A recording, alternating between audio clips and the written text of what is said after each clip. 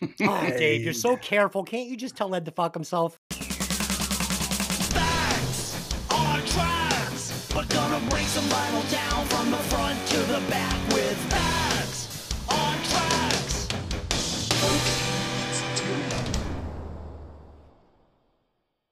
Welcome to Breaking Vinyl. I'm your host, Des, a.k.a. Johnny Fever. And tonight, I'm joined by my three co-hosts. First up, the podcaster coming through in high fidelity, Evil Ed. and the podcaster playing the deep cuts. B-side Dave. And last but not least, the podcaster with a degree in rock and roll, Eganstein.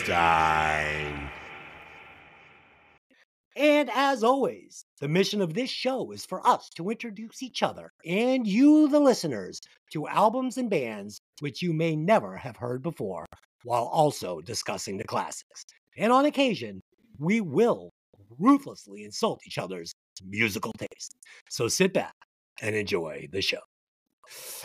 Okay, so later in the show, we will be unveiling a new segment called The Bonus Track, where we will be breaking down and scoring one completely random track and then rank it and place it on the Breaking Vinyl Bonus Track Wall of Fame. Starting next week, we would like you, the listener, to pick the track and have your name and track immortalized on the Wall of Fame while competing for the number one spot each week with your fellow listeners. Tonight, we will post a bonus track graphic on the Breaking Vinyl Facebook page. So just go and leave your song selection in the comments on that post, and we will pick one song, review it, and rank it, and place it on the Wall of Fame. All submissions must be in by Thursday at 8 p.m. So just go to the Facebook page, go on the link that I put on. You'll see it. It'll say bonus track. There'll be a graphic for it. Go into the comments. Just leave your submission and we will pick one. Okay? Hope that was simple enough for you to understand. Okay. Tonight, we will be discussing the second studio album by the Foo Fighters, The Color and Shape, produced by Gil Norton, released on May 20th, 1997 by Roswell and Capitol Records. The album peaked at number 10 on the Billboard 200. The band's lineup was as follows: Dave Grohl, lead vocals, guitar, and drums. Wow.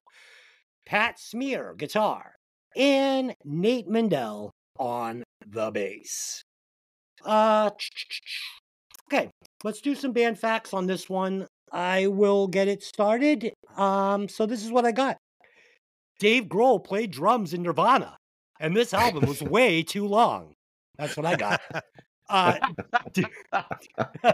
Dave, what do you got? Yes, this remains the Foo Fighters' biggest seller in the U.S., having sold more than 2 million copies. Not too shabby. Initial recording sessions were done at Bear Creek Studio in Washington State. These tracks were mostly scrapped.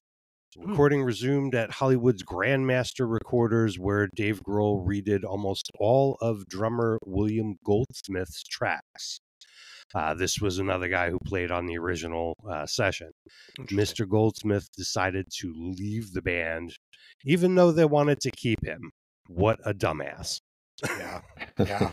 So his ego just made him quit the band after, his shitty drumming didn't cut the mustard on this album. Fuck that guy. Fucking idiot. Right. Fucking idiot. Oh, shit, Dave. Good stuff. Ed, what do you got for facts on this one? Yeah, and to double down on that, Dave, some of the stuff I was reading, I was reading the Kerrang, believe it or not. Jesus. And it was saying when they were recording,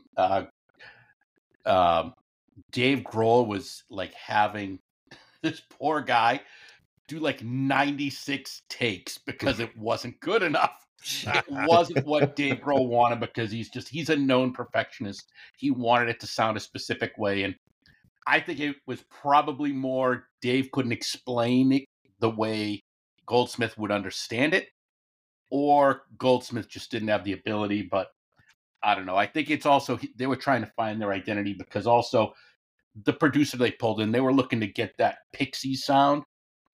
And I'm like, dude, if you're looking to get the Pixie sounds, you're not looking for the best musicians, man. Ed, Yeah. I can explain exactly what Dave Grohl wanted. Like, if I was in that studio, I would have said, hey, play every single track exactly like Teen Spirit. Oh, You know? they Yeah, still- the formula was very similar. Yeah, They still wanted to keep him in the band, though. they did as a touring drummer. Yeah. And lo and behold, in comes Taylor Hawkins. Yeah. Yeah. Which totally changed the sound of the Foo Fighters for me. From then on, yeah, absolutely. From this original album. Fee, what did you have on this one? yeah, I didn't have too many facts on this, but I did have a take that, similar to David Coverdale from last week's album, there are a lot of fucking members in this band over time, So Dave must be a little difficult to work with. I don't know. Yeah. No, he's a little difficult to listen to. Oh, stop. Stop. Apparently, this is not going to be the love fest that we've previously had between Fee and Dez. No, it's not. This one is Definitely not. This one is tough. All right, so let's do some opening thoughts on this one. I'll get us started. It's going to be brief again. So this album is a bowl of chocolate ice cream. Okay, is chocolate ice cream good? Of course it is. Very good. Do I like chocolate ice cream? No, I do not. So there it is. Dave, Dave, what do you think of this one? Well, I have not listened to this album all the way through before. I am not a Foo fan. Me neither. I've only heard the 3 singles on the radio, in my car, a million billion fucking times. Too many. Yeah, fuck.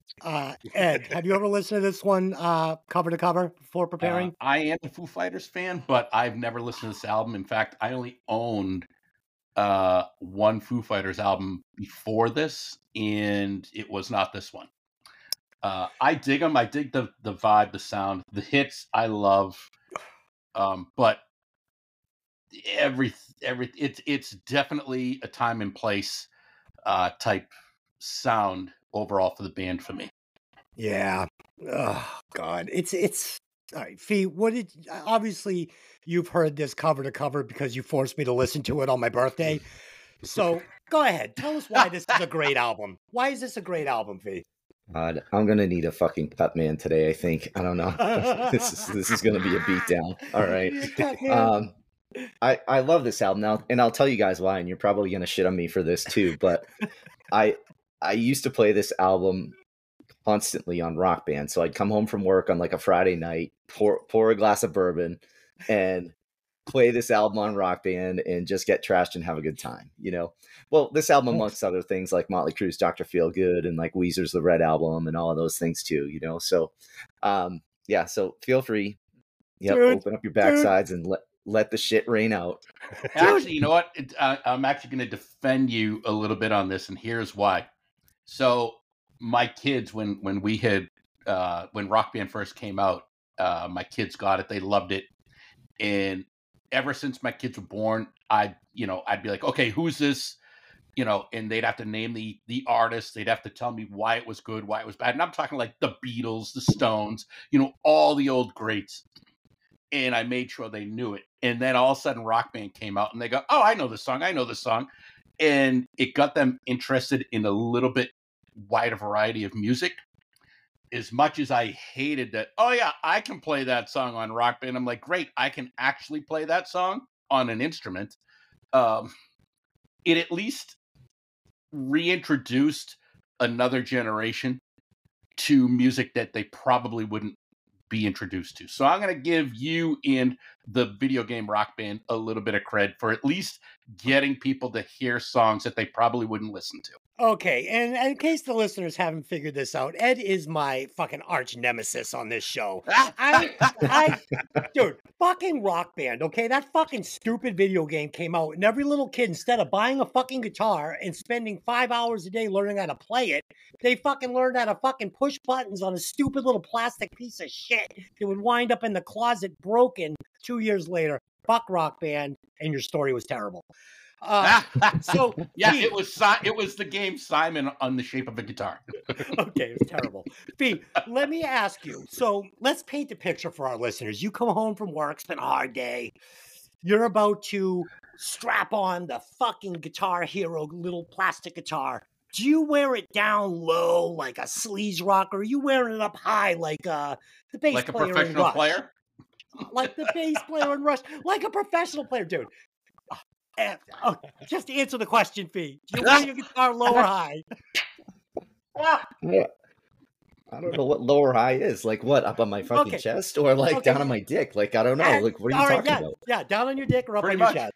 Only one answer is correct. Yes. Somewhere in between. There's no such thing. It's either high or low. Either you're a sleaze Nope. rocker or you're a fucking Jazz you're nerd. a dork. How about right about here? I don't know, midsection, right on the belly button. How's that? I'll give it to you. You're a cool Guitar Hero rocker. I'll give that. Dave, can we give that to him? Just below the belly button? Close enough. Close enough. Okay. And Dave, your thoughts on Guitar Hero since we're doing it?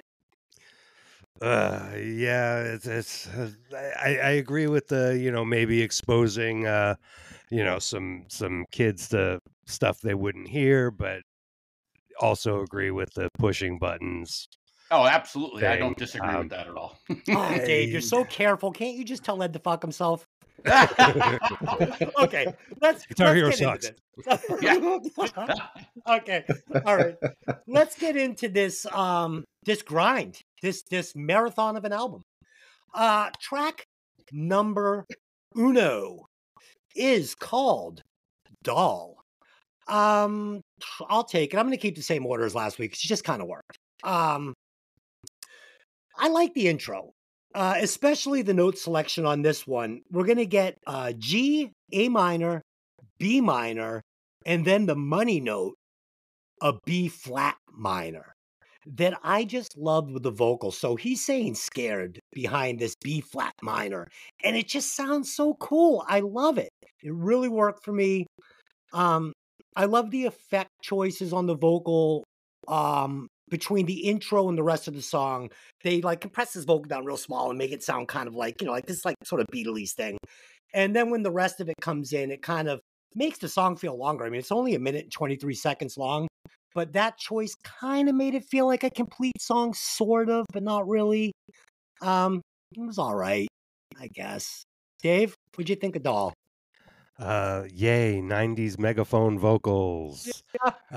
I did not think it was a great opener. It sounded better when the drums came in, with that nice, Zeppelin, John Bonham kind of fill. But it didn't sound like a full song to me. I think it needed some more work to round it out. Yeah, I agree, dude. And that is a theme that's going to repeat over and over. There's like 4 songs on this album that could have been one good song. Yep. Ed, what did you think of Doll? Yeah, it's the opening is very depressing. Supposedly the song's about the fear of entering situations unprepared. And I can relate to that. It's very chill as a song. I do like the bass line in it though. I think considering was never a fan of Nate. I actually liked a lot of the bass lines on this album. And thought they were some of his best work. But yeah, for this song, I do agree with you, Des. And remember this, mark the calendar. I agree with you. The chord choices, I really enjoyed. I thought it offered a great tonal experience. But yeah, other than the quasi interlude type of song, it's almost like it should have been in between 2 of the songs that sound exactly alike on the album. Yeah, and I fucking the way this guy plays bass is kind of how I like it, man. It's loose, he's running, it's really good. The bass playing is really good on this. Feet. So, is this one going to be a playlist played out or just okay? And give us your thoughts. Well, here's kind of my take, and I know you guys don't dig it, but I had a really hard time with this album because music's all about memories in a lot of ways. You know, like did you enjoy this when you were first hearing it? You know, what was going on in your life? What was happening? And I enjoyed it. So I'm kind of ranking these songs a little more critically because I just wanted to say, oh man, I remember that time that we were all, whatever, and I had a good time with this. So this song was just okay for me. It's a rock band warm up tune. Definitely very. Oh my god, that kills me. Definitely. Definitely. Uh, Different than the first tracks on the other albums we've been reviewing, because all the other albums we review just have these hard hitting, like really killer, like run through a wall type intros, and this one did not. So I thought that was kind of different, but it was just okay. Okay. A lot of weird, like 1.5, 2 and 12-minute runtime songs in this album that just go nowhere and sound incomplete. I heard a song for the first time the other day while I was in the dentist office, which is strange. I have to just ask you guys if you've heard it and maybe turn the listeners onto it. It's country, which is not really my thing, but the guy's name is Zach Byron, and the song is called Something in the Orange, and it's fucking really good, man. The writing is amazing, so suggest you guys check that one out if you haven't. It's really good. Never And heard you really, Yeah. Ed, I know you would love it. Don't know it. Okay, Dave, you would probably hate it. Okay. Maybe. The next song is Monkey Wrench. I think we've all heard this one. So right off the bat, even though this isn't grunge like Nirvana, I like my Foo Fighters with Dave Grohl on drums. These drums are aggressive in sound and performance compared to the later albums we get with the great, Taylor Hawkins. But I like Dave's flavor. It keeps the Foo Fighters with like 1 foot in the grunge gutter, like just a little bit. Like, then I'm not saying it is, but I mean, it just keeps it from being just total, just vanilla, fucking, you know. As far as the song, I love the lyrics. I love pretty much everything about the song. It's great. I can't bash a tune that's perfectly arranged with an amazing chorus and that just rocks as hard as this one. It's just not my jam. It's just not my thing, but I'm not going to sit here and say it's not a great song because it fucking is. Dave, what do you think? Yeah, this one's fine. Guitars are loud. The riff is a little disjointed, keeps it from flowing smoothly, but I think that's a artistic decision. The vocals are clear and doubled. Dave Grohl starts yelling on one note, which is going to be a problem for the rest of this album. When he gets into rah, rah, rah, rah, rah, no thanks. But the song's all right. Dave, man, you beat me to it because this is in my notes over and over. Like, Dave, will you please stop fucking yelling at me? You're just yelling. You're just yelling. Ed, what did you think of Monkey Wrench? I love this song. It is definitely a great song. Right away, the guitar riff I really like it, and I really like the guitar tone on it. The lyrics, I think, are really well written. The story flows. No guitar solo, but I think it kind of works well for this song. It's also kind of the time period. This is when, like, all of a sudden, all guitar solos just went away. It was like, wait, what? Yeah. I actually like the last verse where he's yelling, and I like the way they played it off in the fact that he clearly doesn't do it in one breath. Right. But it comes off as it is one breath. Especially at the end where he's holding that long scream. Yeah. Because everyone in their car is trying to do that. And they're all passing out and then driving into trees or something. So, Ed, I want to elaborate on what you said about the guitar sound. So, what's weird about this album and what you said about solos, because this was when there were still guitar solos, but they changed. Okay, so they weren't single note guitar solos like we were used to in the late 80s, early 90s. What happened was they went to these solos that were like where they do like this melody. Yeah, melody. Yeah. Yeah, like there were these melody solos, and what was weird about this band was it kind of had that guitar tone, like, Good Charlotte, fucking Blink 182, which for a guy who was trying to kind of put up like this like adult big boy album, it kind of still had that sort of like, 17-year-old girl, early 2000s, teeny bopper bullshit sound, which hurt the album in my opinion. He should have fucking got a real guitar player. It's But like, Dave, wasn't that him though? I mean, wasn't he in his 20s at this point? I Early don't know. 20s? I don't think so. I mean, he just came off a Yeah. huge career with Nirvana. He couldn't still be 19, No, but he was probably what, 25 to 27? Yeah, it's like you're not a good enough guitar player to pull this album off by yourself and with the other guy that you probably wouldn't let do shit. It's like bring in a fucking real guitar player and fucking let's hear some guitar on this album. There It's is like- one other thing that I really liked about this song, and it's the end. And I like when songs do this and when bands can do this. I don't like it when it's overdone, but when you have two different parts of the song on top of each other that work, I like it. I used to do it with there were 3 songs we used to do in a cover band that because they were similar bass lines, so I'm like, hey, these all work, and we would do it, and it was just fun because it exposed people to that. There's only 12 notes. Songs are eventually going to sound the same. Is this a new segment? Fucking Ed's cover band fucking story corner? I'm sorry. That's all right. I'm still out fun. there kicking it. How about you? No, I'm not. I'm not. Okay. Fee, Monkey Wrench. I know you love this song. I do. This is definitely a playlist for me. And Ed, I Okay. agree with you. I like the way they ended this song. I thought it was pretty cool. I don't know. I just like the sound of it. My only note on this was this song jams, and there's not too much screaming like some songs, which I think kind of wears down on me over the album. But overall, great song. Like a playlist for me, 100%. Now, Fee, when you're playing this one on Guitar Hero, is it like excellent, perfect, bonus, fire? No. Not Wait. me. Does this mean you've played Guitar Hero? Because that sounds awfully familiar. I played this actually one time at a party in Richie Keys' basement.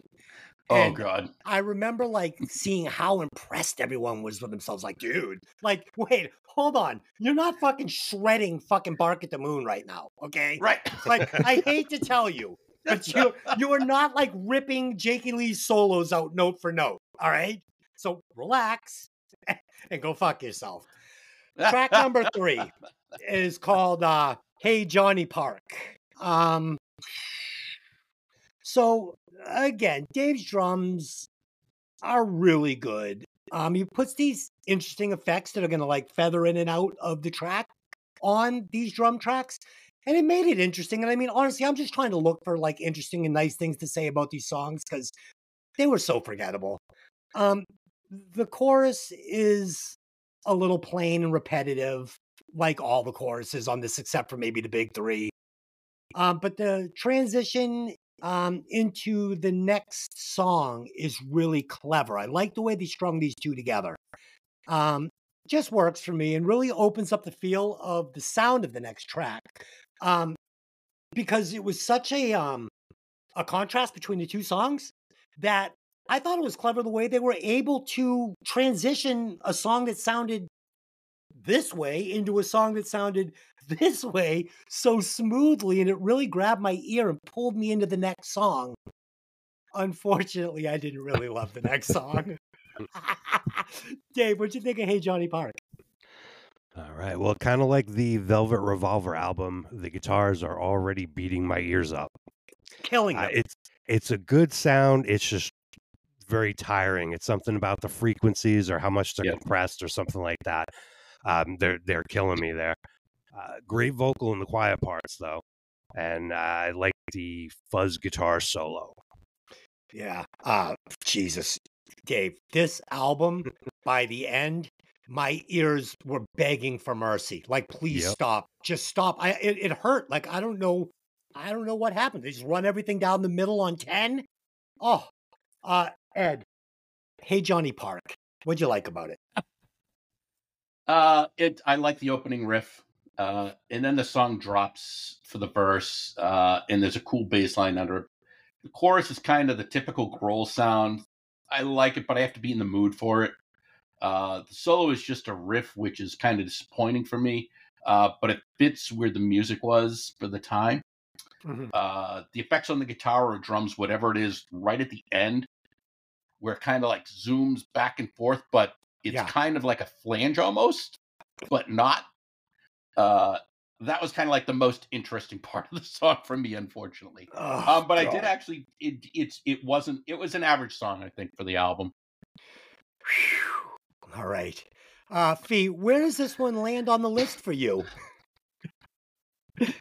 I can't stop fucking laughing at this because I'm just getting destroyed here. And I like this song. It's a playlist for me. Oh, fuck you. I don't Sorry. know. I just, oh, God, maybe Why? like 30 something memories got in the way. I don't know. Too much bourbon that night. It could be anything, but I like it. It's Dude, playlist. bourbon and Guitar Hero. Who would have known? What a strange combination. I can see Fee like in his Fruit of the Looms, fucking glass of bourbon, shit face 2 a.m. His neighbors are Tidy banging Whitey's on the going. wall. Tidy Whitey's Tom Cruise. Neighbors are banging on the wall. Shut the fuck up, Fee. Fuck you. I love the Foo Fighters. Okay. This song's on But- my fucking playlist. But Okay. here's the thing, Des, is I literally listened to nothing else by the Foo Fighters but this album. Nothing else. I've heard Okay. nothing else by them. I know nothing else about them except for this album. This album, like, this has earworm for you? This earworms you? I like it. Yeah. I didn't A catch lot. a single earworm, 2 earworms, but only because, like Dave said, it was forced upon me in my car. I couldn't get away from it. All right, track 4, My Poor Brain and My Poor Ears. The transition from Hey Johnny Park, it's perfection. It's really well done. I mean, this is something cool. I don't think I've heard it done that many times before. So, kudos to Dave for this. It was fun. The song itself, very repetitive, specifically the lyrics, but the use of dynamics between the sections keeps it interesting. And the use of the slide guitar was probably my favorite part of the song, just because I like slide guitar, but honestly, it wasn't good slide guitar. I mean, it was like the way I played slide guitar, like, when somebody gave one to me when they're like, I don't know how to fucking use this. Here, you have it. And I was like, oh, woo, cool. Like it's kind of that kind of slide guitar. So whatever. Dave, what'd you think? Yeah, starts with a mess of sound into some California pop thing. I'm Yeah. dying. I wasn't a fan of the transition as much as you guys were, but the vocals are a little set back. I did like the harmony slide guitars, but the burst of feedback that they had going on in the guitar riff on my left side, they really could have tamed that down. That was kind of bothering me, but I would have liked to hear that a little bit lower in the mix. Yeah. These slide guitars were not up to Mick Mars's fucking standards, okay? No, but they did the job. It's all right. Oh, They were okay. They were okay. Fuck. Ed, what did you think of My Poor Brain? Desi, again, I agree with you 100% on this song. Shit, Team Des and Ed. Yeah, you know what? I really liked the intro, but I also I the way Dave described it, the mess of sound is a great description of it because I don't know, it worked for me. And then I like how it slowly transitioned into this song. But really, other than I find like the guitars were kind of hypnotic because it was so repetitive, and it was just like just sitting on that note. But it was extremes. It was like, okay, it's going to be loud in your face. It's going to be super chill, and there was no flow between it. It was just boom, boom, boom, boom, boom. It was almost like being on an elevator that kept jogging. But it was actually, I really enjoyed the song. I actually gave it a high mark. Really, Ed, can you hum 3 bars of the chorus for me? No, So you have just no idea how this song goes. You couldn't like. I could not repeat it right now, but Okay. I've never listened to the album until I listened to it twice today. Can you sing the first 3 lines of the verse? I can't sing the first 3 lines of any song. So could we all sing the first 3 lines of, let's say, Home Sweet Home? No, You couldn't sing the first 3 lines of Home. You know I'm a dreamer. No. dude, I suck at remembering lyrics. Okay. Okay. I usually just make up my own backing lyrics, I and the went to- singer hates me. I went to the wrong co-host. Dave, could you sing the first 3 lines of Home Sweet Home? Certainly can. Fee, could you sing the first 3 lines of Home Sweet Home? Pretty close, yeah. Ed, It why wouldn't be do you good, do- but close. Ed, why do you yeah. do a music podcast? Why do you do a music podcast? The fuck is wrong with you? You can't sing the first 3 lines to Home Sweet Home. Okay. You give me something to read, I'll sing it. Okay. Fee, my poor brain, please go. Okay. Is this playlist played out, or is this just okay? This is playlist for me. Oh And my god! you Step guys into are my fucking office. crazy. You're fucking You're fired, all guy. fucking crazy. Holy You're insane. shit. And I think, again, I was trying to look at this album through a little bit of a different lens for me. I have good memories, so good memories are going to equal a higher ranking right off the bat. Agreed. But I love the intro. I thought it was really cool. The transition from the previous song into this one. But I like songs, especially live, that kind of go really heavy and then kind of mellow out, give you a chance to catch your breath, and then go boom, like just hit you in the face again. I love songs like that live. So I was just kind of picturing myself at a concert listening to this song, and I would have been like, yeah, I'd be getting down to this song live. Were you picturing yourself doing mushrooms at this concert? I don't think I could handle that. No. No. Fee, how much money did you spend on this concert, and what row are you in? No. I mean, this is definitely like I probably wouldn't go over $50 on this, and I just like get me in the arena. I don't care. Okay, so for Foo Fighters, you're not like spending a month's pay for front row. No. Okay, no. what band is Fee spending a month's pay on for a front row ticket? Any band all time. Oh, band? Yeah. Band? No. Music act. Music Okay. act. Fee. Ed knows something here. What's the girl's name that he loves? I love Ellie Goulding. Okay. Can you sing us? You're gonna love her someday too. But Can you sing us the first 3 lines of your favorite Ellie Goulding song? No. Okay, no, she must be great. I couldn't do it justice. Yeah, Okay, fucking okay. Voice of an Angel. That one. No. No. I actually just spent $150 to go see her in LA because she's only playing 3 shows in the United States, and the closest one's in LA. So She must be very popular. Okay. there's more to it than that, but yeah. Yes, hugely popular in Europe. So Okay. Kind of like Spinal Tap in Japan. Ed, I feel like you're being nice to me today, perhaps because it's my birthday, and I would like to thank you for that. No, I don't like you that much. Okay, so track 5.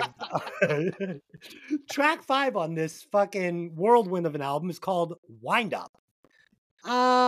So cool guitar ideas in the beginning, but Dave's vocals are getting lost in the mix a bit here. The song is just kind of confusing to me. I was lost in it. Like, did you guys find yourselves kind of lost in this song? Like, I had no idea where I was, and it had no hook. It just I think I'm in the verse. Is there a bridge? Is there a chorus? Oh, the song's over. Good. Yeah, I didn't like it. Dave, what'd you think? Here we go. It was a rockin' riff. Okay. I wasn't crazy about the solo/bridge section, and then it got good again shortly before it kicked back in. I think it was all about the guitar riffs in here. I don't remember any of the vocal or anything, except for more Dave Grohl yelling. Please just stop. yelling. Dave, yeah, the solo bridge verse chorus. What was that section? Where am I? I don't know. Ed, Yeah. what'd you think? Yeah, kind of the same feeling. I like the intro. It's got a nice, dirty, grungy rock edge to it, I think. I think the chorus flow is pretty good. But yeah, then it goes to that bridge, and I'm like, it's super weird transition to it. It just kind of hits you. And then you're like, okay, where the hell's it going? It eventually gets to where it's going, but I thought it was very just not smooth, uncomfortable almost. But it did bring it back around, and it was just an average song. Fee, Disappointing. where does this one land on the list for you? It's just okay for me. Thank God. I didn't have much on this. My only note was weird chorus. Like I don't know. It was just weird. But I guess you expect that from Dave Grohl. Like I wasn't a fan of Nirvana and some of the like weird shit they were doing. So there are some things with his music that just is off-putting for me. And I think this was kind of one of those songs. It was one of my lower rated songs on the album. Oh, that's funny. We did They Live on the movie podcast this week, and the actress that plays across from Rowdy Piper, the actress, her last name's Gray. She's got the really blue eyes. So Tony, the co-host, goes, I don't know what it is about her. She just gives me like a strange boner. Is she good looking? Is she ugly? I don't know. So I thought that was funny, a strange boner. And this one had a strange chorus. So there it is. I need to just interlude into your comment there about They Live. Please tell me you guys ranked that fight scene between Rowdy Piper and the other dude there as one of the best filmed movie fight scenes ever created. Best ever. And fact is, the only time they weren't actually hitting each other was the face and the groin shots. They were actually punching each other in the stomach, and all of that was 100% real. I love that part of that movie. Fucking great. Fucking great. We scored that one pretty good. Track number 6, Up in Arms. Oh boy, can you believe we're only about halfway through with this album? Not even. So we get another song with a slight Beatles vibe in the intro, which I enjoyed. I specifically like that ascending bass line. I thought it was really cool. It stood out to me. But I wish they had gone in a totally different direction with this song, with the rest of it. I thought they missed an opportunity here to have a good song.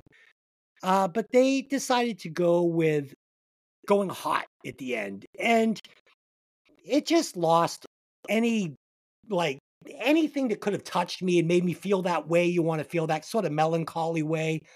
It just wasn't there. And Dave sprinkles in all these super short songs throughout the album that just feel incomplete and never have time to set the hook to earworm me, like V would say. And yeah, the chorus, just the whole thing sucked. I just hated it. I wish he had taken all these little like 1.5 and 2 minute like sort of ballad things that he had and just smashed them all into one great 4-minute song, but he didn't. Dave, what'd you think?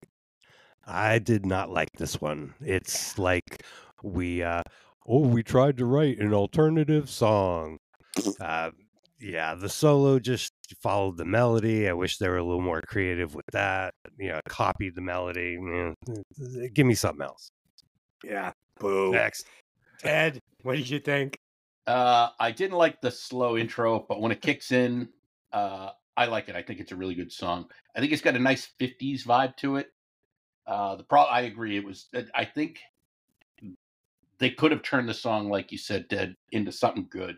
I do like the clean guitar sounds that have this slight distortion on it, whereas it's not too much. It's got a different tone, and I was hoping that there was more to it because of that 50s vibe. It had that, the 50s, this girl, this thing, and just I like that. I don't know, I have a sentimental spot for that type of song, I guess. Yeah, me too. But it didn't get developed. It didn't develop at all. Yeah, it didn't develop into that. Like instead, he went with that fucking classic. Okay, now we're gonna turn the amps on. Now we're gonna turn the amps off. It's like I get it. It's dynamics. To fucking do it in every single song.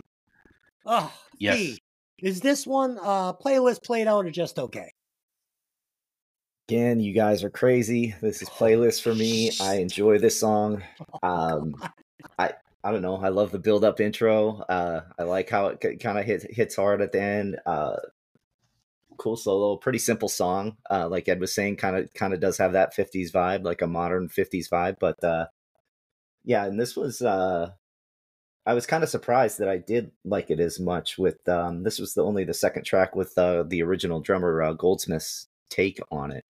So because I like the drums much better on pretty much all of the other songs, but I did enjoy them on this one too, and I had to look twice to make sure it was. I thought it was. I was like, this must have been Dave, and it wasn't. So I was surprised. Yeah, but I like it. Playlist. The drums on this album, man, it starts to wear on you by about this time. You start hearing that it's just like, oh my God. And while he's screaming, it's just like, I can't fucking do this anymore. As we talk through this album, I noticed that my score is shrinking like Gary Coleman. Heyo. Okay. Track number 7, My Hero. So this is a hit single, just written to perfection. I mean, again, it's not my jam. It's not my flavor ice cream, but I mean, the sections link together so well. The chorus is just amazing. The lyrics are repetitive, but in that good way. And the guitar hook itself is really great in this already great chorus. It's a killer track, but I don't want to hear it. I don't want to hear it. Dave, what do you think? Yeah, that's the big drum intro. Multiple tracks of drums on this song. It is a great pop song. I guess you can't argue with success, except for just that having to hear it over and over again on the radio. The guitar licks are good. I mean, it's a good song. Yeah, that's how I feel about it. Ed, what did you think? Yeah, my last note on this is, honestly, this is one of those songs you can't not like. As much as you heard it a million times, that means it was successful. That means people liked it. Just people aren't going to play shit that no one likes. Yeah. But I think it's a great song. I love the drum opening. I think the music flows really well with the drums. I like the tones of the instruments, the vocal melody, the lyrics. I think it's just everything about this is an A+ for me. Yet this wasn't my favorite song on the album. Yeah, mine neither. But it was close. Yes, very. Sophie, I already know this is on your playlist. The question 100%. is, how high on your playlist? This is probably number 2 on my playlist on this album. I'll say. Okay. But yeah, that just it's 100% playlist. Cool song. My only note was like, this is like the anthem of the everyday man who goes out and does cool things. Is like a everyday good people. And I like that. I liked everything about this song. So when Fee's going to the grocery market, you get gassed up on My Hero and then go in there like fucking with a little swag, like, fuck out of my way, man. Fucking just listen to some fucking Foo Fighters. No, he's got like his plastic guitar slung across his back. Like fucking, like Richie Sambora. Like that's how he goes into like the New Jersey fucking Stop and Shop. Like, you know who I used to be? I used to be Richie Sambora. I got the tassel jacket going.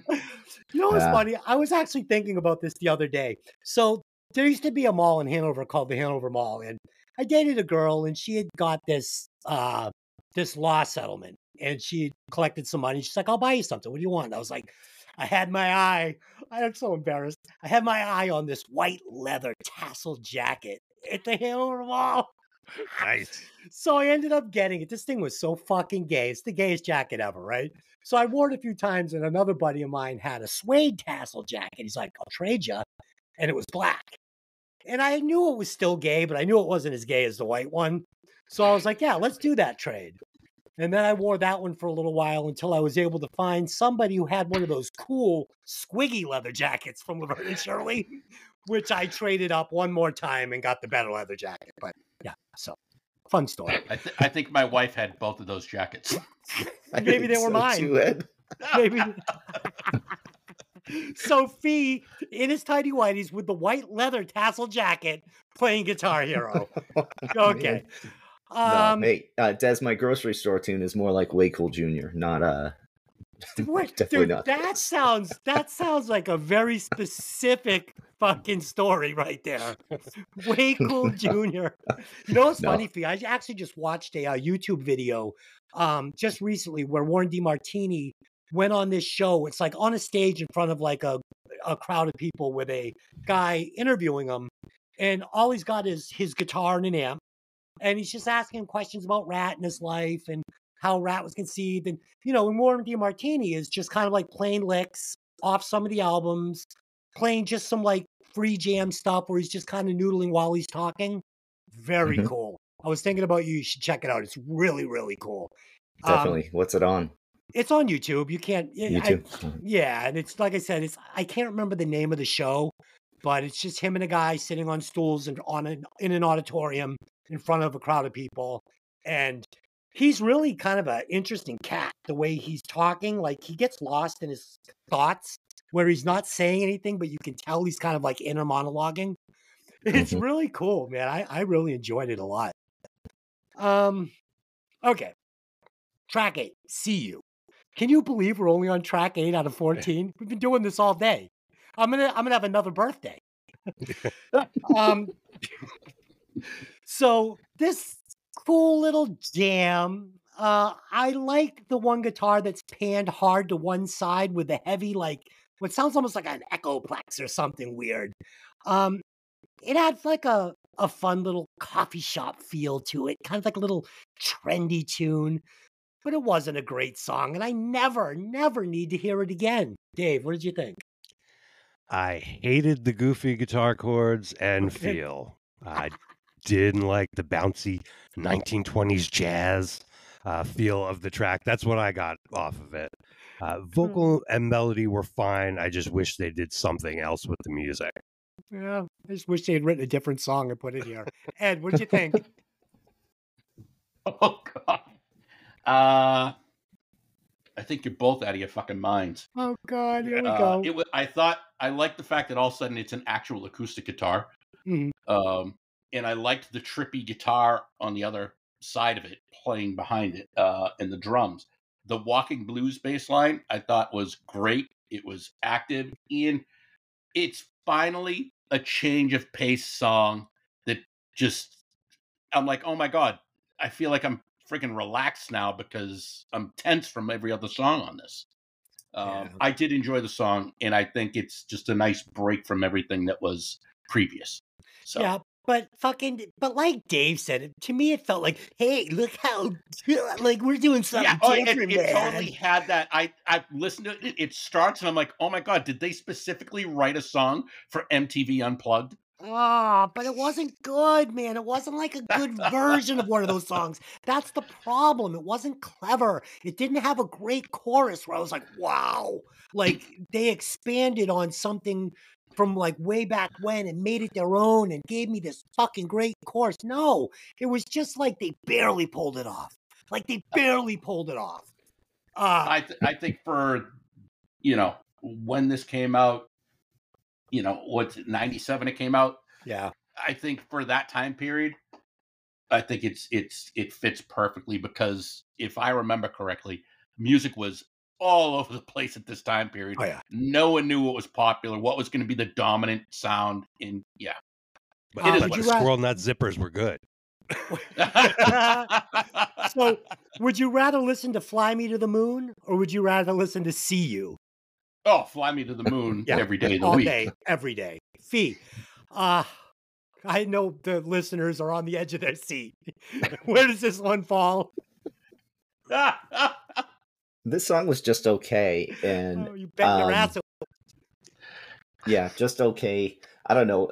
Did anyone else notice the weird clapping in there or something? Like, was there something? I don't know. That took away a lot for me. Like, Ed, I was kind of with you on a lot of the stuff there, and then that weird clapping just made it be just okay, almost not even okay.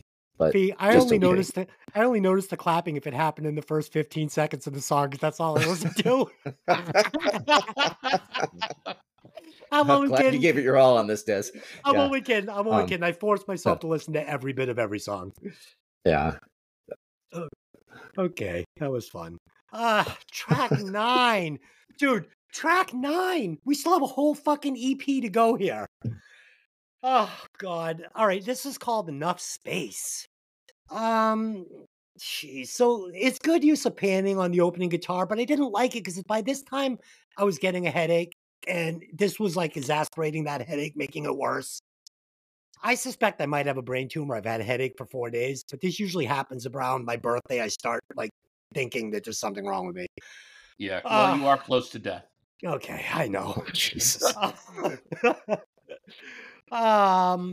So this was like a bad Nirvana song, right? Great bass, but when the vocals kicked in, I really started missing Kurt Cobain. I was like, "Where's Kurt? I want Kurt. I don't want any more of this. This is terrible." It's another song that doesn't have a great chorus, and I felt like Dave was just yelling, like just yelling.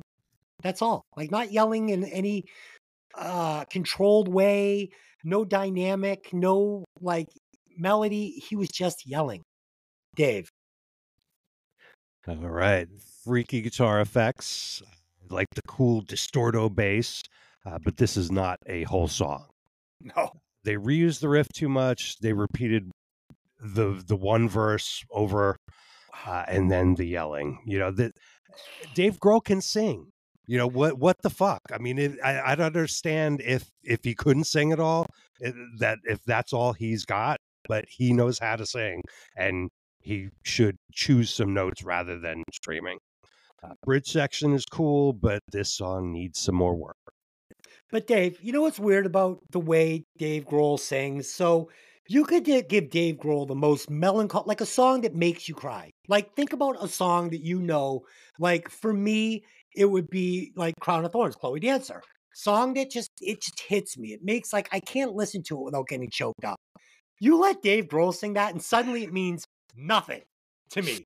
This man could like literally come out of like the operating room and be like, Des, I'm sorry, but your wife didn't make it. And I'd be like, it's all right. You know, like, like, like the guy just can't deliver a fucking melancholy line to save his life, man. Fuck him. Wow. And From your basement, as Dave Grohl's like, I just bought this, $500,000 soundboard. That's this legendary acoustic soundboard. But yeah, sure. He fucking fooled us all. He fleeced us. Ed, what'd you think of Enough Space? Yeah, I agree with both of you. Cool effect on the guitar to open.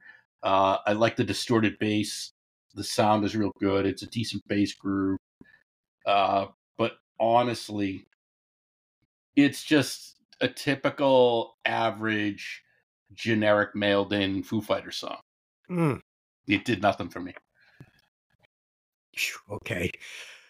Fee, I just don't know where we're going today. Enough Space. Is this one I want to change the list today to something that's like, is this a fucking like a Guitar Hero jam along? Is this like, I don't know. Where does it fall? What is this for you? This was just okay for me. The screaming's starting to get to me too much by now on the album in general. But I did, my only notes were like cool intro. And, I was kind of disappointed because usually I like those songs that kind of bring you into those ultimate highs and then kind of bring you back out, bring you back in, And I don't know, maybe it was just the screaming that just took away from that. But this is my second lowest rated song on the album right here. Okay. All right. Track 10, February Stars. Oh my God.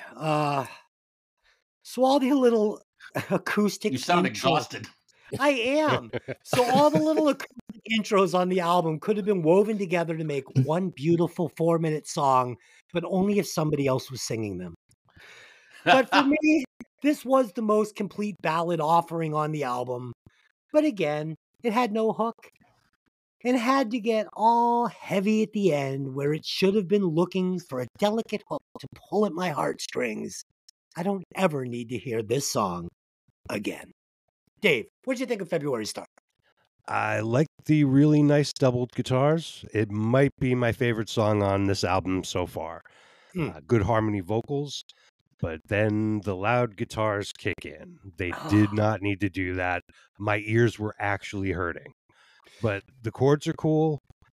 They could have not used the guitars, but made the sound bigger with something else. Maybe add in some, keyboards or some shit. Just to do something a little different to get that. If you want to get that rise in the song, but I did like the song.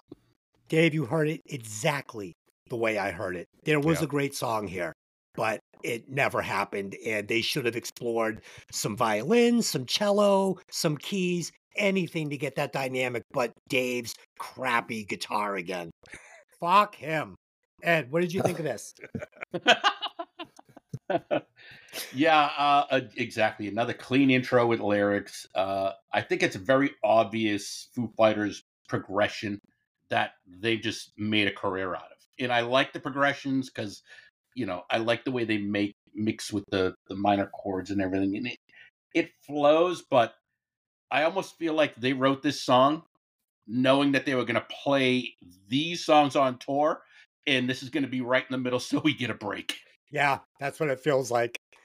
And that's just it's. I didn't love it. I didn't even like it. Fee, honestly, have you ever cried while listening to a Foo Fighters song? No. Okay. No. Ed, have you ever cried while listening to a Mr. Big song? No. I have. Okay. The whole record. Oh my god. Okay. Go fuck yourselves. Thank you. Thank you. Right? Dude, we only it took till track 10. Dude, my wife was laughing. She goes, dude, last week when Ed said, Des, go fuck yourself. She goes, it was funnier than when he called you a fucking hack the week before. Des, you know why? Because you're a fucking hack. Fucking awesome. Okay. Yeah, we love each other. Oh my god. Couldn't be any closer to the truth. So track 11. Do I get a take on that one or no? I'm sorry, Fee. I've completely lost my way here. We're so far in the forest. I thought that you went. Fee, did you cry? Well, I thought when I asked you if you had ever cried to a Foo Fighters song, that was pretty much wrapping up February Stars. All right, go ahead. Did you cry to this song? No, I did not. I was really torn between okay and playlist on this. I went with okay because I thought it was kind of missing something too. And I'm with you, Des, on the strings. I thought some background like violin or something like that would have made this song pretty cool. A lot better than it is. Yeah. Okay, on an album with 14 songs, you cannot be a one-trick pony. You just can't be. You have to have a couple of other tricks in your bag. You can't roll out the same formula 14 times in a row. It's not going to happen. Not for me. Yeah. Woo! Okay. Track 11. We're almost there, guys. We only have 15 songs to go. This one is called Everlong, which is very suiting for where we are in this album because this album is very long. Again, we get an exceptional we get exceptional songwriting here. Did I write that wrong? I don't even know what I'm saying now. The chorus is undeniably good. I mean, it is. Dave delivers good lyrics here. I find his voice to lack the emotion and tone to bring me to that sad place that a song like this needs to bring me for it to be effective for me. I know what he was going for, and the words do make me feel like that. I mean, it's like I was saying, it's exceptional songwriting, and I got confused because I couldn't believe that I had written, again, we get exceptional songwriting here, because it just didn't jive with the way I feel about this album, but the lyrics are very good. The delivery is not. It's a killer song, killer arrangement, not my flavor, and Dave cannot pull this off like another singer could have. Dave, what'd you think? Well, it's obviously a big hit. But these weird dissonant chords in the beginning in the verse, they sort of resolve them in the pre-chorus and the chorus. They change to more normal, simpler chords, and I think that it's probably purposeful to highlight the choruses and sort of give you that, loosening up of the collar and just, here you go, here's your big chorus. And, so that was a cool songwriting, thing that they did there. It's, big song, not my thing, but yeah. Yeah, not my thing. Ed, what'd you think about this one? This intro is just so good. This is one of those songs. It's a long drive song. You're kind of just cruising along, and then by the time the song's over, you look down and you're doing over 100 miles an hour because you're just feeling the tension. I think in the music, I think the instruments have a good tension in them that they're trying to express, and I think tell the story as good as the lyrics do. Yeah. I really like this song. You can't knock the song. It's just wow. But yeah, it's probably the best or one of the best Foo Fighter song ever. So Yeah, you're tearing down the highway going 100 miles an hour like some Monday morning Karen staring at your phone with your left hand. yeah, Okay. this is one of those, you're cruising across the country and you just look forward. There's no hills. There's nothing but fields. And you're like, this is going to be the longest moment of my life. And then you put on a song like this and next thing you know, it's over. Okay. Fee, what'd you think of this one? Is this going to make the playlist or are you throwing it in the trash? Oh, playlist, 100%. This is, I don't know. I only had a couple of notes on this. One was like, this song's so cool. I don't know. I just enjoy it. And I'm with you, Ed, on that. Like I've definitely had this song on long drives and just feeling it. I don't know. It's a good song. I Fee, enjoy it I have some thoroughly. bad news for you. This song, not cool. Okay, like Sympathy for the Devil, song is cool. This Yeah. song, not cool. It's catchy. It's catchy, kind of Yes. like, chlamydia. Oh, and I wanted to clear that up too, because my wife said she listened. No, You always want to clear it up. Yeah. because my wife listened to the podcast and she said, you made it sound like you had gonorrhea. It was not gonorrhea. It was chlamydia. I had chlamydia. Very What a common. relief. Yeah. And crabs. I love it. And Fee goes, what a relief. That was roughly at the same time. So I imagine that the girl I slept with was questionable. She Probably was a a great hair, two-hit though. wonder. Yeah. Yeah, she had great hair. Yeah. Okay, it's track number 12. Walking After You. I can't believe we still got more to go. There are too many of these jams on the album, in my opinion. These lullabies that go nowhere. They don't touch me in the way they tended to, like an uncle out in the fucking shed. This thing is cheap version of Still Crazy After All These Years by Paul Simon. No, thank you. I'll pass. Dave, This song didn't give you chlamydia. this song did not give me chlamydia. Dave, what'd you think? Yes, I heard some mallets on the cymbals, making some some little change in the drum sound. Song's kind of boring, weird note choices, weird chord choices. I wasn't crazy about the guitar solo. The idea wasn't bad. It was just I didn't like the way they played it. Maybe if they had put it on a different instrument or something like that.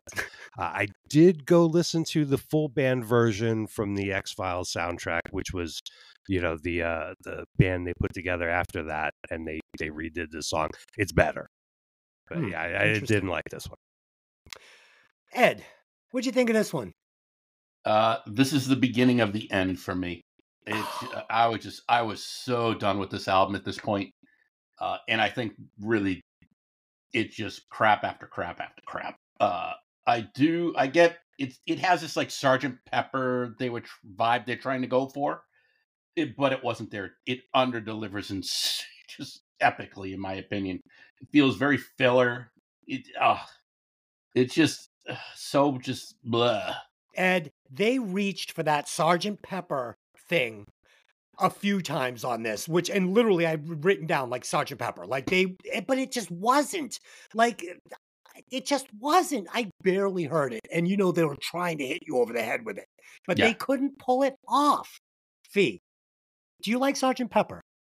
Yeah, very much. Good. Do you like it better than Walking After You? Go. Do I like Sgt. Pepper better than this song? Yes. Absolutely. Okay, thank God. And as far as this one goes, what do you think? Just okay. Next. Okay. New Way Home. Oh no, not this drum beat again. He leaned on the Team Spirit drum riff way too much on this album. The bass was really good on the tune, and the whole album was nice, filled with runs and flow, but the song was just not doing it for me. And the choice to give me whispering vocals for 15 minutes at the end just didn't work, followed by another 15 minutes of Dave just screaming, "Scared, scared," sucked ass. Fuck this song. Wow. Yeah, I literally can't even read these notes anymore. Fee, go ahead. Oh, you want me to take this next? Oh, Okay. I'm sorry, Dave. Go ahead. I've literally lost my mind at this point. I'm Des literally wants it trying to end so bad. I'm trying to get us to the finish line. I'm like, and next, The Color of Shape. Dave, quickly, why did you hate this song? Yes, 60s vibe, feels pretty straight ahead, but it started rambling. Just different section. The bass stood out, which was good. It was pretty rare on this album that they featured the bass player. We rhymed home and Kingdome, which is a stadium in Seattle. Home, Kingdome, over and over and over again. Way too long. We needed some editing and rewriting and less yelling. I liked the guitar at the end. It was not too bad. Yeah, Dave, I didn't want to hear that line once, not to mention over and over. Ed, quickly, why did you hate this song? Opening is uneventful. Oh my God, the song is simple, but it has a different vibe. When the song gets quiet, then it speeds up, then it kicks into the typical sound of the album. I was just done, completely done at this point with it. And Fee, why do you love this song? I don't. Okay. And this was another one I was torn on, okay or played out. And I'll tell you why, and I'll just read my note progression on this. Starts out great, one of my favorites on the album. Then it stops. Enough of the fucking repeated chorus. Just end the song, please. I would probably take a piss 90 seconds into this song live. Maybe in my pants. Okay. Okay. So finally, the last track, it wasn't on the album, but I included it just because it's the title. And guys, when we go to the scoring of this, Ed, Dave, please, this is not as good as Nothing Shocking. Can we come together as a team on this and make it happen this week? Okay. This is way better than Nothing Shocking. Oh, fuck you. Fuck you. Dude, all right. I know you don't believe that. I know you don't believe that. Okay. Okay, The Color and Shape. The Color and the Shape. I was hoping to end this marathon on a high note.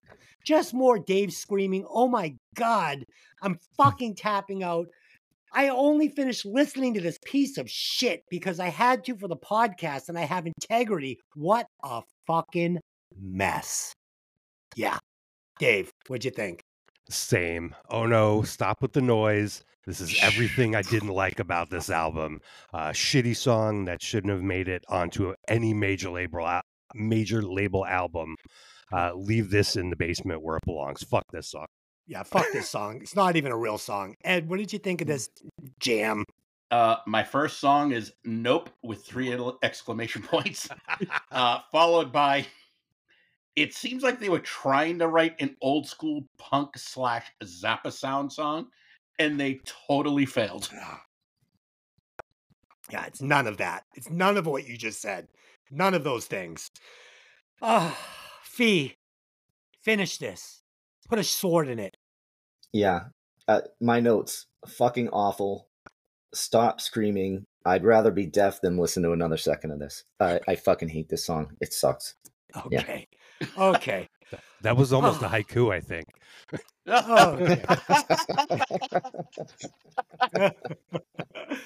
Okay, guys. We'll work on that. And now, this is why I'm so glad we added this segment, because I need this. I fucking need this right now. And now, it is time to release The bonus track.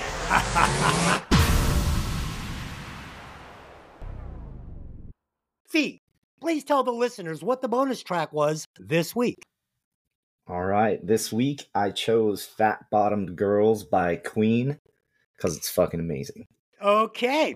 So, right off the bat, listening to this track immediately after the color and shape was like drinking cold milk after eating a habanero pepper in a poorly made bowl of diarrhea chili. It was soothing to my ears after listening to Dave Grohl's uninspiring vocals and his endless screaming. This is how you do an a cappella intro. Oh, fuck, do these guys know how to build a song? When the second verse kicked in, I'm excited like I'm hearing it for the first time all over again. And the chorus is fucking all night long without taking a shower. I'm gonna have to judge this one on its own scale, which I'm gonna call the Queen scale, because Queen is so high above most bands, I can't even do it because it would be 100 watts. But on this Queen scale, I'm giving this a 96.7 watts only because Queen has several 100-watt songs that are going to have to peak higher than this while we do this bonus track segment. So I know we're going to see more, and I have to leave a little room there. So 96.7 watts, but for any other band, it would be 100 watt. Dave, bonus track. All right. I love Queen. They are one of my favorite bands of all time. This track is from 1978. Got some drop D guitar tuning here. It's a normally tuned guitar where the low E string is turned down one step down to D. This is one of the mandatory riffs to play when you tune your guitar to drop D, along with Unchained by Van Halen. Oh, yeah. Great big vocal harmony, great guitar sounds, and good fun for everyone. At 1 minute and 25 seconds, in the full version, not in the greatest hits edit, but they have the guitar kind of chugging along. 1 minute and 25 seconds, they do this clap thing. You're waiting the whole song for that clap. It's awesome. It's my favorite part of the whole song. Thank God. 95. 95. All right. And Ed, bonus track. Yeah, Fat Bottom Girls is one of my all-time favorite songs. I mean, it is just epic Queen. Queen, you can't, even the worst Queen song, and they have some stinkers, is better than so many other bands' best songs. Because of just their thought process, their songwriting, what their goals were to achieve. I mean, I love Queen. But this song, first off, I want to make a point that the guy who picked this song is all about creepy lyrics. Yet this song, if you read the lyrics, is about a woman taking advantage of a boy. So apparently your creepy lyrics only go one way, Fee. Indeed. But yeah, this I've heard so many bands try to play this, and it's such an indicator of, is this a good band or a bad band? Because if you have the balls to play this and it doesn't sound good, you're a fucking asshole. Oh yeah. I mean, because I've heard bands pull it off good, and it's just, you just sit there, you want to leave because you're like, okay, the show that I just witnessed, this song is going to be the best song they played if it's good. And what's your watt score on Fat Bottom Girls? 90.1. 90.1. I like that we're leaving a little Queen space to breathe here. And did that older woman give the child chlamydia and crabs? Okay. Fee, what is your thoughts on the bonus track? Obviously, I love this song. Which is why I chose it. I watched Bohemian Rhapsody earlier in the week, and I was like, man, this song just fucking slays. Like, it hits. One of the things I always felt with this and with a lot of Queen tracks is I can't believe there are only 3 instruments being played by these guys. Like, it sounds like so much more coming at you. I don't know how they do it, but they do it. I love this song. But Des, you made me think, like, do we have to rate this on the Queen scale? Even if I rate it on the Queen scale, I 98. This song is amazing. It is, dude. It is amazing. All right, Ed, did you keep the scores, or do you want me to tell you what they are? No, you need to tell me what they are. Okay, so with a 96.7, a 95, a 90.1, and a 98, how many watts is Fat Bottom Girls pushing? I don't need a drum roll for this one because I just did my math wrong. Okay. Would you like the scores again? No, I got them. And the watt score for this is a 94.95 watts. And Fee, you are on the top of the Breaking Vinyl Wall of Fame with the #1 bonus track, Fat Bottom Girls at 94.95. All right, all right. Yeah, Okay. 1 out of 1, baby. All right, there we go. You're batting 1,000. Okay, so my favorite song on this album was Monkey Wrench. The one I cut is The Color and Shape. What a fucking mess. Dave, what do you got? My favorite track was February Stars. Nice song and a minimum of annoying bullshit. I would cut The Color and the Shape. Pure garbage, seemingly never ending. Yes, and Ed, same question. My favorite song is Everlong. And the song that I would cut was a toss-up.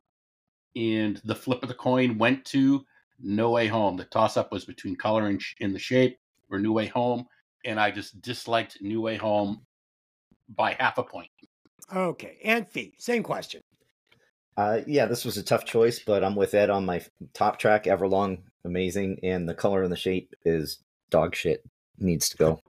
Okay, replace one member and who? For me, I am getting rid of Dave Grohl on vocals, and I'm adding Kurt Cobain, and we're just going to have another Nirvana album. I think Kurt would probably, influence the writing on this and just make it a better album all the way around. Fuck Kurt Cobain.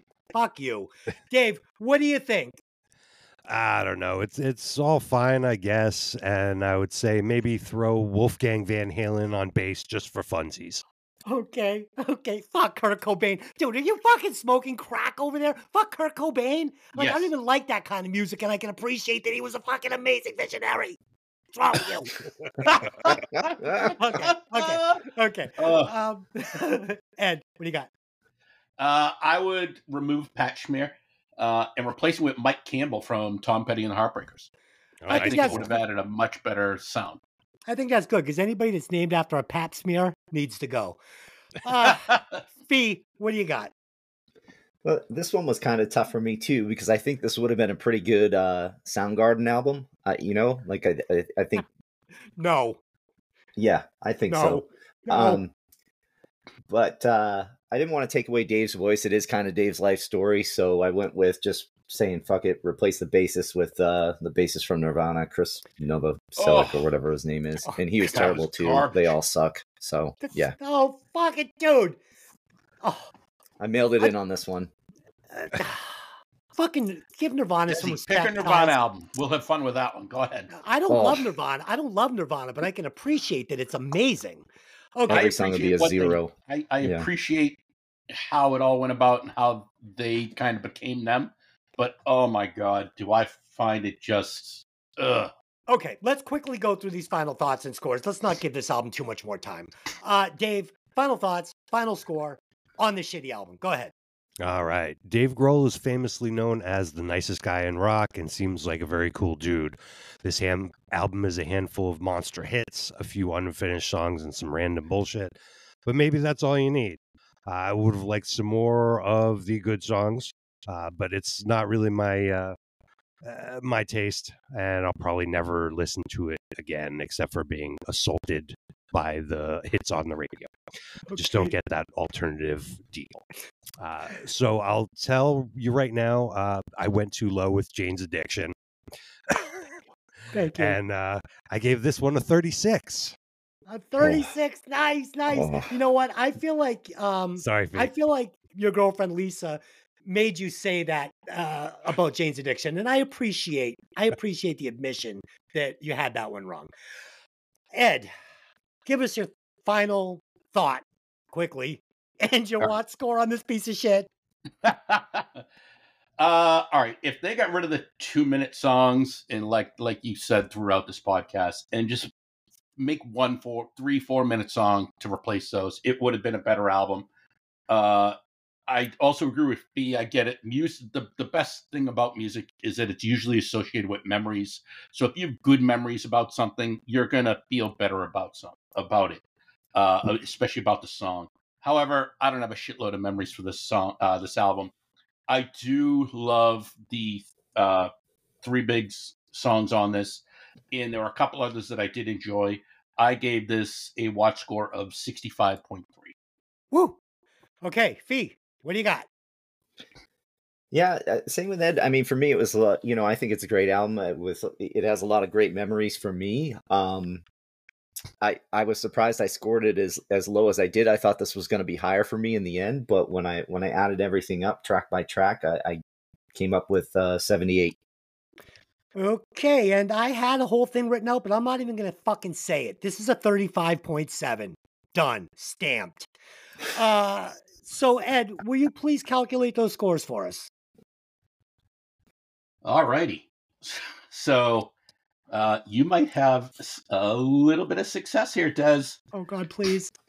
Quite possibly. So the total watch score for this album is 53.75. It's still going to be above Jane's Addiction. Nothing shocking. Dave, will you please tell us where that score lands it on the Breaking Vinyl chart? You're going to be really happy. Happy birthday, Des. Happy it comes birthday, in at Des. number 18, the bottom of the list, just under Jane's Addiction's Nothing Shocking, who had 55.67. What a relief. I can't believe that an album full of whales songs, like whales fucking. Is it too late to change my score? No, better than this album. Okay, guys. So let me give you next week's pick. So I know I tipped my hat and said we were going to possibly do with Bane No Respect. I've changed my mind and I'm throwing in an audible. I listened to this album a few times during the week, and as much as I love this album, and I do love this album, this was a local band in San Francisco when I was living there, working on Haight Street. They used to come in and shop. I love this album. But I'm not sure on a week when I'm going to give the listeners homework and give you an album that is a very obscure album. This is an album that everybody needs to hear. I don't know if they do. Because Davey Vane is an acquired taste. I love him. I don't know if you will. So I've changed my pick, and I'm going to be doing a very obscure album, but it's one you can all find. And it's one that I think you absolutely need to listen to. It's full of wonderful choruses that are, I won't get into it. The album is by the Dogs D'Amour, okay? And that's the Dogs, capital D, with an apostrophe AMOUR, the Dogs D'Amour. And the album is in the Dynamite Jet Saloon. Nice. So I need all of you to do your homework. Go listen to this album. You will not regret it. This is if the Rolling Stones fucked Hanoi Rocks, had a child, and it rolled around in the dirt. This is a fucking great album. What's the title of the album? Dynamite what? In the Dynamite Jet Saloon by the Dogs D'Amour. Capital D, apostrophe, AMOUR. And it is on Pandora. So, this is a wonderful album. I hope you all enjoy it. I hope you all come back after this amazing podcast we gave you today. I had a lot of fun doing it, guys. Appreciate all of you. And remember, guys, so go to the Facebook page. Please put in your submissions for next week's bonus track. Put it in there. We're going to pick one from you guys. We're going to talk about it. We're going to give you guys credit for the pick. We're going to put your name and your track on the fucking wall of fame. You're going to be immortalized in Breaking Vinyl history. So don't miss your chance to do that. And until that, thanks for coming. Take the albums out of the sleeve and let the music breathe. See you next time. I can't believe that I had nothing better to do on my birthday but break down a shitty Foo Fighter album with you three degenerates. But that's where I am today.